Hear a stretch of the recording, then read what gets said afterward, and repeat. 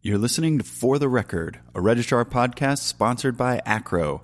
This is your host, Doug McKenna, and this is episode 3 of Business Intelligence Primer.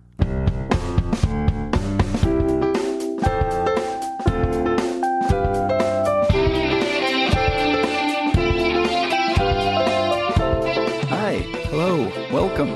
Thank you for listening. I'm Doug McKenna, and this is For the Record. We have a great episode coming up today. We're going to talk about business intelligence, specifically about the 3 components of a quality business intelligence practice. And those are data governance, data stewardship, and data quality management. As we've discussed in previous episodes, the work of the registrar has changed significantly over the past 30 to 40 years, with technology increasingly influencing the way we conduct our business. And this has enabled tremendous opportunity for administrative efficiencies, for enhancements to customer service, and a critical push towards self-service, not only for students registering themselves into classes via the web, but also with this democratization of student data, which enables advisors and other administrators to run reports themselves. So how do we as registrars ensure that they're getting the information they're looking for? How do we know that they're using the data appropriately? And what are the roles that we should be playing in this sphere? And this is really where business intelligence comes in. Before we go too much further, I want to say 2 things. The first is about the word data. Data is a plural noun, like people or chairs. Both expressions, these data are, and this data is, have entered into common usage, despite the fact that you would never say, this chairs is. As an English major, just thinking that makes my brain hurt a little. That said, both usages are acceptable. If you're publishing in an academic journal, they're going to expect that you will use the these data are construct. And for the rest of this episode, I will now vacillate between those 2 usages just for fun. And the second thing I want to say is about this term big data. In general, and please write me at registrarpodcast@gmail.com if your institution is an outlier here. But in general, higher ed is not tapping into big data. Yes, we have a lot of data, but that's not the same as big data. And for the vast majority of questions our users are going to ask of our student data, though they may be complicated questions, the data sets simply aren't massively complicated enough to rise to the level of big data. So if someone at your institution wants to talk about big data when they're really just referring to a report that they ran to see how many students they have in a particular major, just chuckle to yourself knowingly. Okay, are you ready? I'm ready. Let's talk about business intelligence. Should we have a little music first? Sure, let's have some music first. Hooray!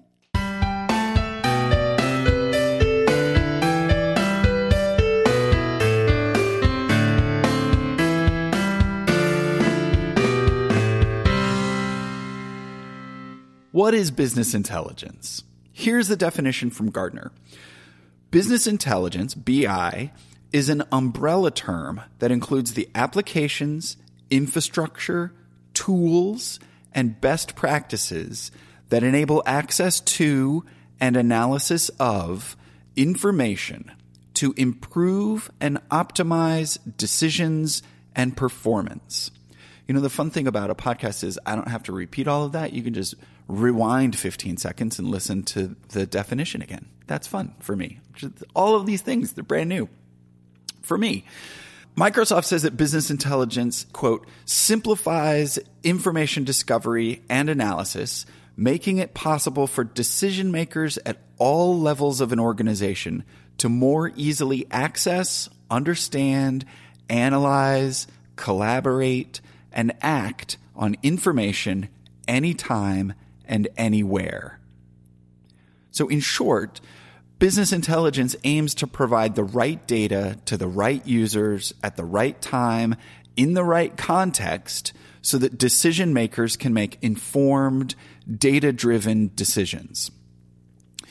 Business intelligence is attained when organizations recognize information as a strategic asset and they remove barriers to its appropriate use. Emphasis here on appropriate use.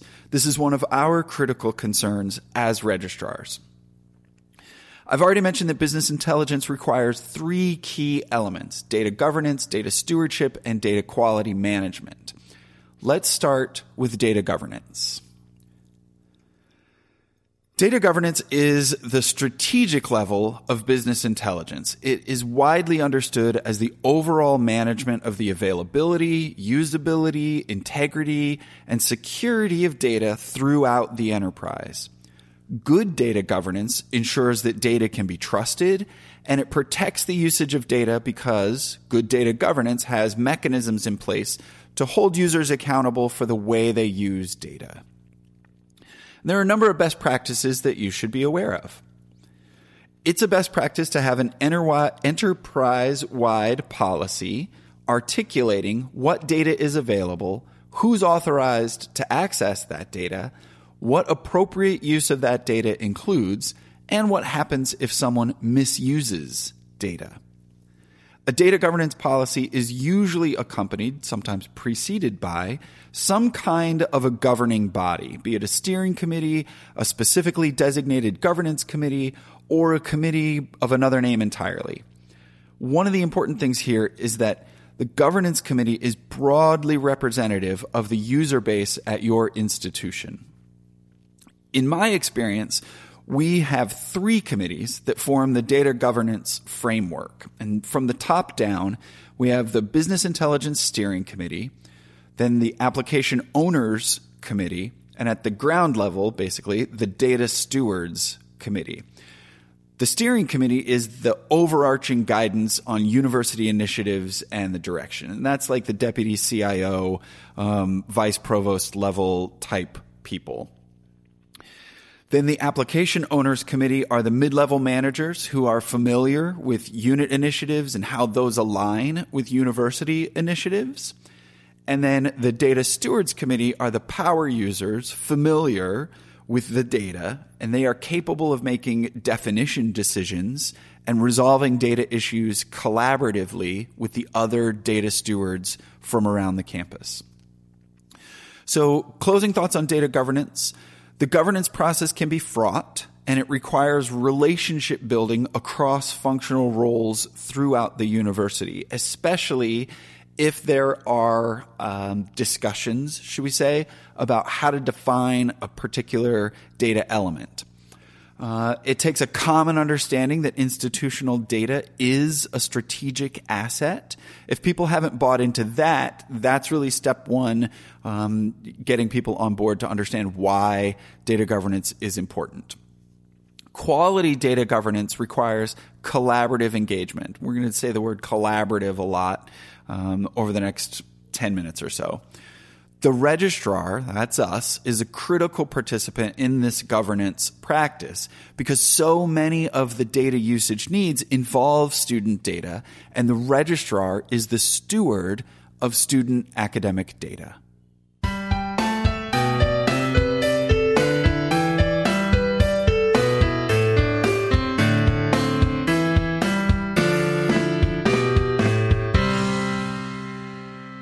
Now we're up to data stewardship. I say this all the time, and I will say it again right now. The registrar is the steward of all student academic data. But what is a steward, and why that term? I've heard custodian and owner, and neither of those really capture for me the true spirit of what it is we do. So a steward is a person who provides responsible care for something of value. Responsible care, check, for something of value. Student data as institutional asset, check. So data stewardship is an approach to the management of data that contains personally identifiable information, PII, and it establishes that trust relationship, a fiduciary responsibility, if you will, to the interests of the individuals whose data we maintain. Data stewardship is the tactical level of business intelligence. Like I just mentioned, data stewards are the power users of their particular functional role. They're users with expert knowledge of business processes and how data is used within those processes, and they're tasked with maintaining accurate data and working with other data stewards. Now, these roles can be officially designated and codified as part of a position description, or they can be unofficially designated on an ad hoc basis. But it is a best practice for these roles to be designated in some way. Closing thought on data stewards: the registrar is the steward of all student academic data at the institution. Say it with me. The registrar is the steward of all student academic data at an institution. We are the experts in the business processes where data is created and used, and we're responsible for maintaining accurate records and ensuring its appropriate use.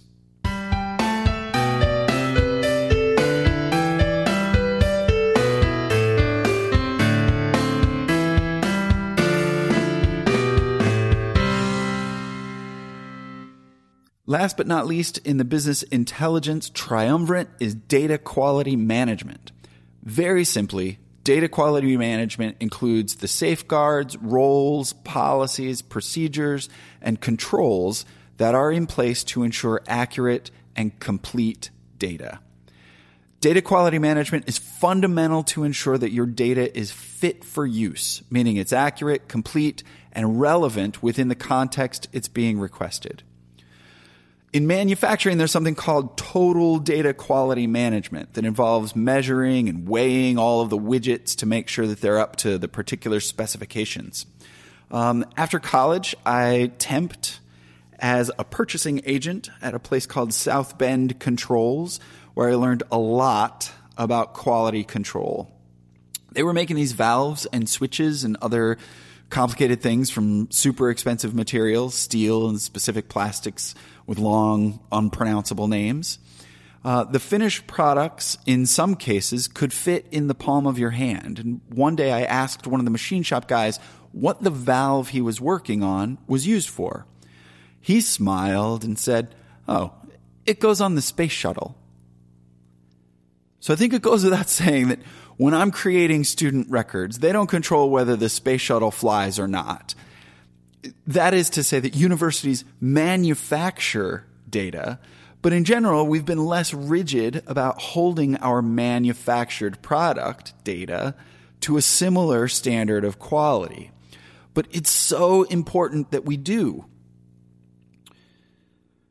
The two most important times for data are when it is created and when it is used.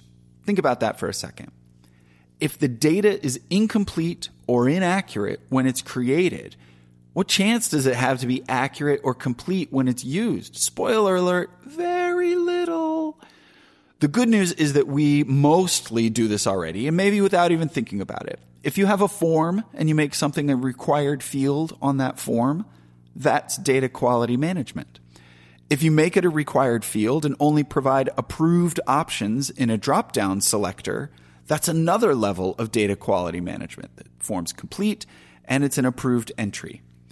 We do field-level validations on a lot of forms, both within the student information system and in many of our web forms, but we could do it more and we could probably do it better.